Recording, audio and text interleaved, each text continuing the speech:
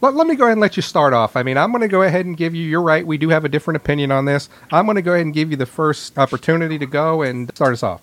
All right, Bryan, my question is, as a medical director, what is your view on acceptable protocol deviation? Where's the dividing line between one of the medics you supervise exercising clinical judgment and one of the medics you supervise medically freelancing and doing his own thing? Where do you make the cutoff? Well, I mean, we do have that kind of falls out in the QI process. But in the 7-8 years I've been out here in Las Vegas, I've never had an issue where it didn't do anything to benefit patient care. Fact is, out here it's set up so it's handled at the pre-medical director level. You know, it comes back to the fundamental argument, you know, and I actually, you know, with you on this, these should be clinical guidelines.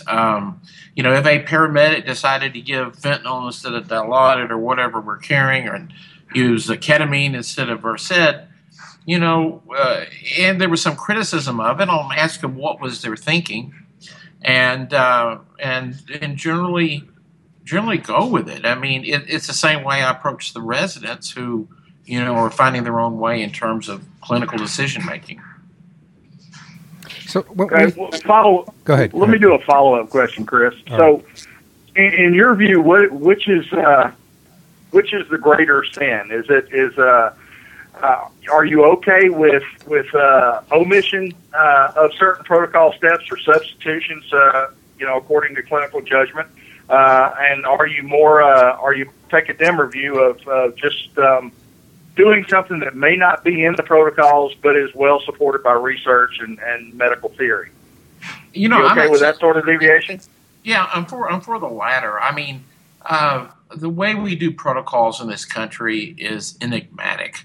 You know, it kind of reminds me of that movie A Few Good Men, you know, where the Tom Cruise character handed the operating guidelines to the enlisted man to go, show us where it says to get to the mess hall.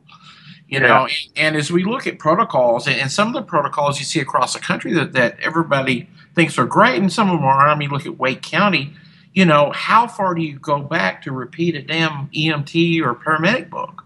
You know, what is the line of demarcation between a clinical guideline, you know, and a protocol? And the worst thing that ever happened were these damned Visio office flow sheets that assuming that medicine is a linear endeavor. And I can certainly say that there's absolutely nothing linear about the practice of medicine, especially emergency medicine, and that, of course, translates to EMS.